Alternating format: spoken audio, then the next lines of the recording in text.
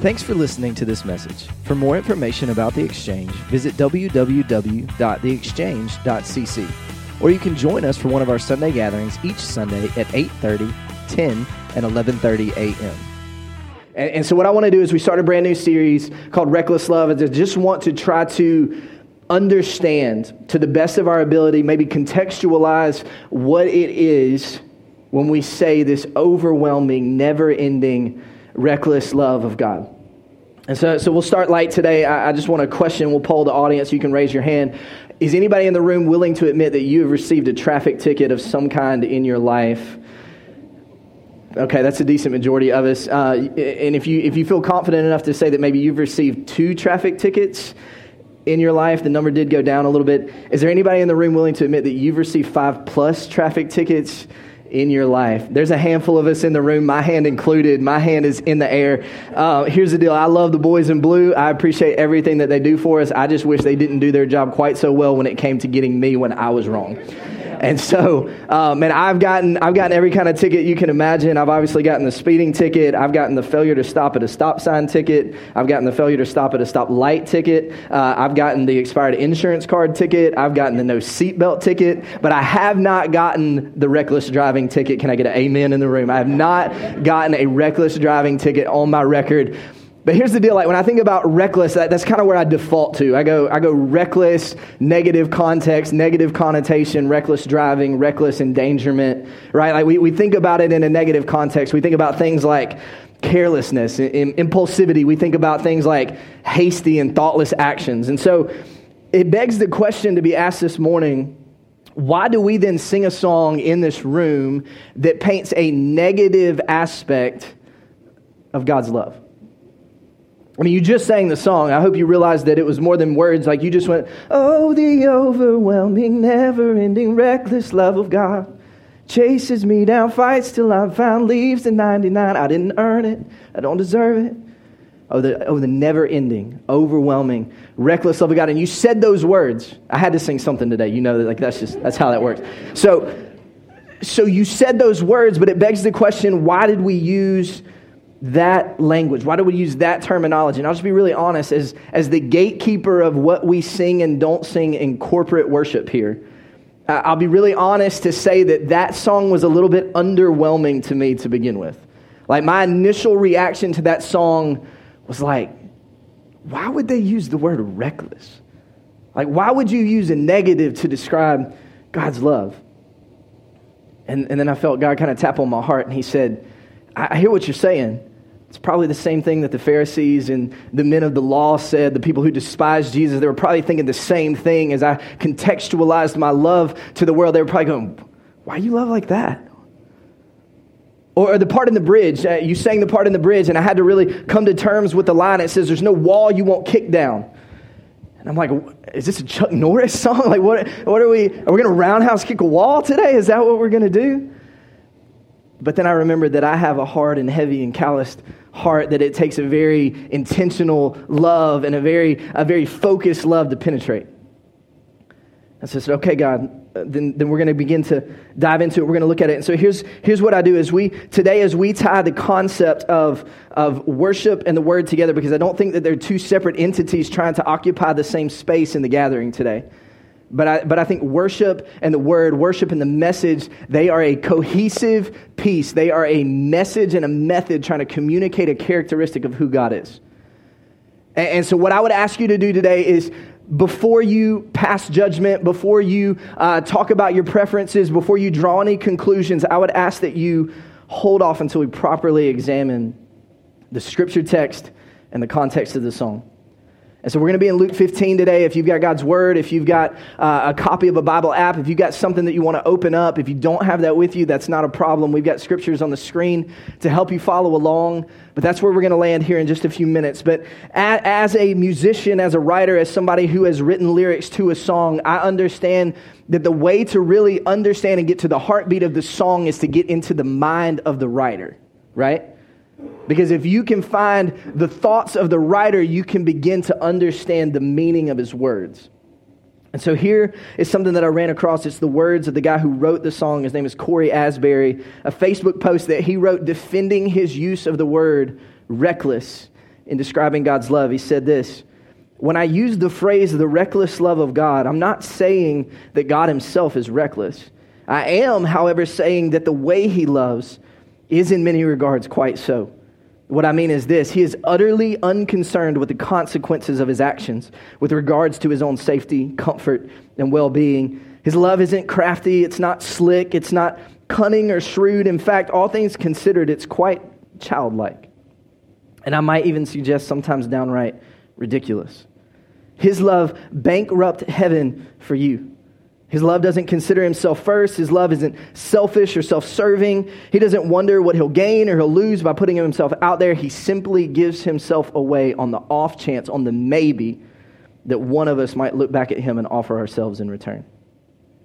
And I think this is exactly what Jesus is trying to communicate as Luke 15 begins to unfold. I often tell our students that Jesus is the comprehensible representation of an incomprehensible God. Meaning the way that he presented himself and the way that he talked and the way that he dialogued with people gave people a glimpse of God that they couldn't understand in terms that they could relate to. And so Jesus stepped onto the scene, and Luke 15 kind of opens up, and it's kind of creating the scenario for us. It's kind of letting us know who are the players in the story that we're about to read. And so Luke 15:1 says this: now the tax collectors and sinners were all gathering around to hear Jesus. But the Pharisees and the teachers of the law muttered, "This man welcomes sinners and eats with them." I find it incredibly interesting that it's the bad people who are gathered eager to hear what Jesus has to say, and it's the quote-unquote good people who are standing back judging the bad people who are trying to get closer to God.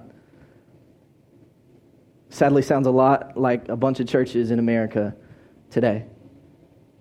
And so I look at that and I wonder, because I have to remember that at some level we have to go back to root one. We have to go back to the beginning, that we were all broken, that we were all lost, that we were all hopeless, and it took Jesus coming and exchanging the perfection of heaven for the cruelty of a cross and offering us the greatest display of love ever shown, than any of us even have hope today to stand in this room. We have to get back to that place, but I'm getting ahead of myself. I'll get to that in a minute. So here's the deal. Jesus is fully aware of what's happening in the background. He understands the peanut gallery is making their comments, and so he goes, okay, let me explain it to you. Let me give you something to help contextualize God's love for you. So verse 4 picks up and it says this: suppose one of you had 100 sheep and loses one of them. Doesn't he leave the 99 in the open country and go after the lost sheep until he finds it? And this group of people, they could very easily relate to the characters of the story. The sheep, the shepherd, like that's very much everyday stuff that they're going to see. They understand the context, but what they couldn't understand, the idea that he was communicating that was just ludicrous to them, was the idea that the head shepherd would leave 99 sheep and pursue the one that was lost. And no shepherd with half a brain is leaving the majority to seek out the minority. And yet that's exactly what God's love did for us. So here's the deal. He loves the one so much that every single time he's leaving the 99 to go find the one. Every single time. Because from the beginning to the end, every single time, the one has always and forever will be supremely important. And Scripture goes on to say this, that not only does he go and pursue the one and then he gives up, but it says he pursues the one until he finds the one.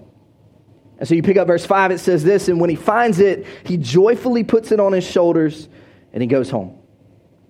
Notice the word joyfully, not begrudgingly, not angrily, but joyfully. He picks up the lost one and he brings it home. And for me, I'm just going to be really honest, that's enough right there. And I don't know if you put two and two together, but we're the lost sheep. I hope you understand that. And so we are the one that chose wrong. We are the one that wandered away. So just to be rescued would be enough. Just to be found would be enough. Just to be considered safe would be enough. But in the beautiful picture of God's reckless, relentless, pursuing love for us, he doesn't just stop with finding us. He goes deeper than that. You pick up verse 6. Then he calls his friends and his neighbors together and says, rejoice with me. I found my lost sheep. I tell you that in the same way there will be more rejoicing in heaven over one sinner who repents than over 99 righteous persons who do not need to repent. Church, this is what I know. His love is not cautious. His love is not careful. His love holds nothing back. His love offered up his only son to endure a gruesome death on a cross for us. And as somebody who has a son, I have to look at you and be really honest and say, I don't think I could do that for you. As much as I love the Exchange family, as much as I love what God's doing here, as much as I love you and the fact that you're in this room right now, I could not say that I love you more than I love my 2-year-old son and that I would give him in your place. But that's exactly what God did. So here's the deal. There's no plan B with God's love. There is no plan B. Like, he gives his love away so freely, oftentimes so ridiculously, so often with the odds ever stacked against him. There is no guarantee of return on the investment that he makes. And yet he chooses to give it away. You see that displayed in Romans 5:8. It says, but God demonstrates his own love for us in this. While we were still sinners, Christ died for us. While we were far from him, while we were enemies of the cross, Christ died for us. And just going to be really, really real for a minute, but some of us in the room, like, we're standing here today, still sinners. Now, let me clarify what I'm saying, because I don't want you to misunderstand what I'm saying. I'm not saying imperfect people who are trying to look more like Jesus. I'm saying some of us in this room are still willingly choosing sin over God. Like, you chose things last night or last week that in no way showed an expression of love back towards him. Or you chose things that in no way showed any appreciation for the sacrifice that Jesus made on the cross. Some of us are standing in the room still sinners. In essence, what we've done is we've refused to love him back the way that he loved us. And in any relationship scenario that I'm familiar with, when the feelings of the giver are not reciprocated by the receiver, somebody's left with a broken heart, right? Oftentimes a very irreparable broken heart. And yet God gives himself away again and again and again. And again and again and again. I think for me, like, that is the clearest picture of the recklessness of his love, that he is willing to extend himself out and go, here's my love, over and over and over again, knowing full well that we are oftentimes going to reject it over and over and over again, leaving him hurting over and over and over again. I mean, let's be honest. Would you love that way? If we flipped the script and you were in God's place and he was in yours and he just kept rejecting you over and over and over again, could you continue to love? Because here's the deal. It puts into perspective a conversation that Jesus has in Matthew 18 with his disciple Peter. Peter approaches Jesus and he approaches him with a question. He said, I got something I need to ask you. And I think Peter had thought about it before he asked the question, because I think he was like, all right, I need to make sure I'm really careful here. I don't want to undershoot what I'm fixing to say, so I'm actually going to overshoot, try to sound a little more super spiritual than I probably actually have to be, and Jesus is going to land somewhere in the middle, and we're going to figure out the answer to my question. Here's the question. He said, Lord, how many times shall I forgive my brother or sister who sins against me? Like 7 times? Like 7 times, Jesus, that's a lot of times. Like, 1 time is hard, and the reality is some of us in the room, we're struggling with 1 time. A brother or sister has wronged us 1 time, and we're still holding a grudge against the 1 time. We hadn't even approached 7 times yet. And then Jesus steps in, and he completely blows up any rational thought whatsoever. He said, well, let me tell you this. I tell you not 7 times, but 70 times 7 times. What? You know, like, I mean, I know it's metaphorical. Like, I understand. You know what I mean? Like, it means forgive over and over and over again, right? Like, that's what it means. But even if you took it literally, Jesus is basically saying that at a minimum, you should forgive 490 times. What? You're like, that's crazy. Who does that? Jesus, nobody's doing that. And then he goes, but I'm doing it with you. I'm at 490 times and counting with you. Because here's the truth, church. Like, if I was vulnerable enough, to just lay out all my offenses and all my sins on this platform for you to observe, I'll be really honest and say that I would be really, really embarrassed. I would be embarrassed by the things that I've done. And make no mistake that every time we choose us over him, we hurt the heart of God. Because every time that we choose us over him, we choose our selfishness over his desire for our life. And if I had to lay that out in front of you, I don't know what I would do. Because each one represents a time that I hurt the heart of God. And let's just be really honest. To get your heart broken one time, that's a lot. That hurts. It takes time to heal, right? What about 7 times? A lot harder. What about 70 times 7 times? And yet every time God opens himself back up and he allows us to come in. He saw us at our worst. He saw us when we hated him. And he said, here's the deal. I know all logic says they're probably going to reject me, but even if they reject me, even if it kills me, I'm going to put my heart on the line. I'm going to lay it on the line. Here's the deal. The metaphor of the sheep and the shepherd, it's not just in the book of Luke, but it also happens in the book of Matthew. And it introduces a different perspective that I think is valuable for us today. In the early parts of the chapter, Jesus is he settled a debate among the disciples. Like they've tried to measure themselves up against each other. And they're going, Jesus, who's going to be the greatest in the kingdom? Like they're looking at the number of salvations they've been a part of, the number of healings and miracles they participated in, how well they speak, what they look, they're just measuring themselves against one another. And so they approach Jesus and they go, who's going to be the greatest in the kingdom? And Jesus says, hey, little boy, come here, just come here for a second. He said, go stand with those guys for a minute. He says, fellas, listen, here's what I want to tell you. Unless your heart becomes like the heart of this child, unless your intent and your motive becomes like the motive and the intent of this child, guess what? You're not even getting in the gate. You're not getting in to the kingdom. And then he goes on to say this, verse 10, in Matthew 18, he says, see that you do not despise one of these little ones. Speaking about the heart of the child. What do you think if a man owns 100 sheep and one of them wanders away? Will he not leave the 99 on the hill and go to look for the one that wandered off? And if he finds it, truly, I tell you, he is happier about that one sheep than about the 99 that did not wander off. And then he says this, in the same way, your Father in heaven is not willing that any of these little ones should perish. Let me get personal for just a second this morning. When I think about the overwhelming, never-ending, reckless love of God, I think about a love that saw me. I think about a love that saw where I was and who I was. And he saw a kid with regret so deep he didn't know where the bottom was. And he saw a kid who willingly chose to compromise his innocence, and he had guilt so heavy that he couldn't carry it on his own. But he still loved me. And then somehow he saw that kid and he said, you know what, kid? I want to use you to do kingdom work. I want to use you to impact the world for who I am. Because he's just that kind. He's just that good.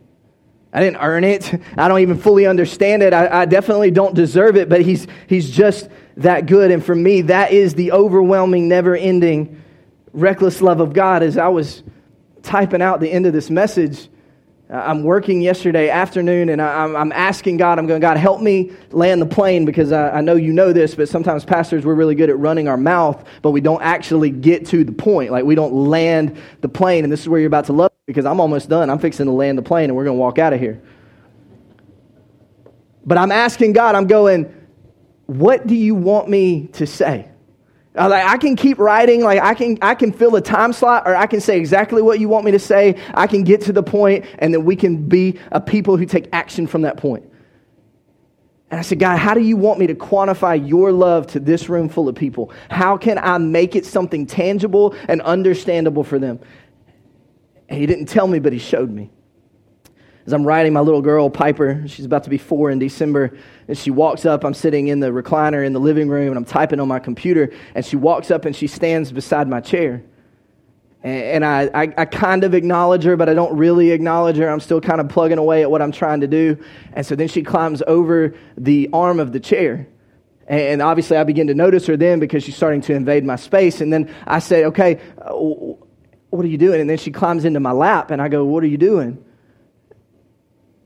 And then, unprovoked, without any hope of reciprocation, any expectation of me saying it back, she just looks at me in my eyes and she says, Daddy, I love you.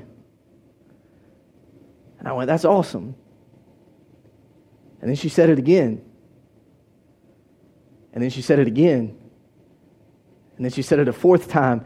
And then I felt God tap me on the shoulder, and he said, that's my reckless love for you. It's like the love of an innocent child. They're not holding your wrongdoings against you, because the reality was I'd basically ignored my daughter the better half of the afternoon trying to figure out what it was I needed to say to you, but she didn't care. She didn't hold my wrongdoings against me. She didn't hold my missteps against me. She wasn't trying to measure me up to my failures, but she just wanted to be close to me. And she climbed in my lap and she said, Daddy, I love you. And I felt God tap me on the shoulder. He said, that's my love for you. It's not a self-seeking love. It's not a manipulative love. It's not a love it's really this. It's a love on the inside that's longing to show itself on the outside. It's a love that's going to chase you to the deepest, darkest places that you'll run. And it's going to light up the shadows that you try to hide in with the beautiful picture of the light of who Jesus is. It's a love that's going to climb every mountain of success with you, and it's going to descend to every valley of failure and defeat with you, because it wants to show you its consistency. It's a love that's going to kick down some walls. Walls of hurt and guilt and resentment and hard-heartedness and all the things that you've allowed yourself to build up that make you not feel anymore. He's going to begin to penetrate those walls so that you can feel again. That's his love. His love for you is the love that I felt. It's a love that finds us at our lowest and loves us at our weakest and wants what's best for us.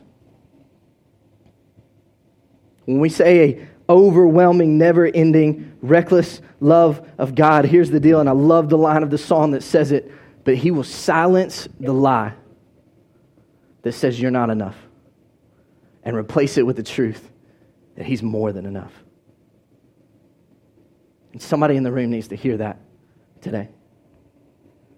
So wherever you are, wherever you're going, the reckless love of God is chasing you today. It's after you today. It's for you today. It wants you today. And it's hoping, just on the off chance that maybe you'll turn around and you'll love him back. Now here's the deal. Even if you don't choose to do that today, guess what he's doing tomorrow? I love you. And the next day, I love you. Just hoping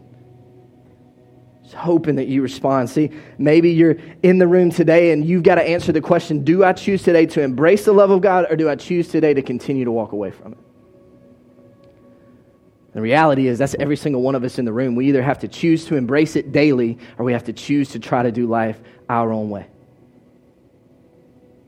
And so maybe you're in the room and you have had the most difficult time ever of trying to quantify, contextualize, tangibly understand the love of God, and you're seeing, maybe for the very first time, you're seeing a relentless, pursuing love that's after you, just hoping, just saying, maybe they'll turn around this time.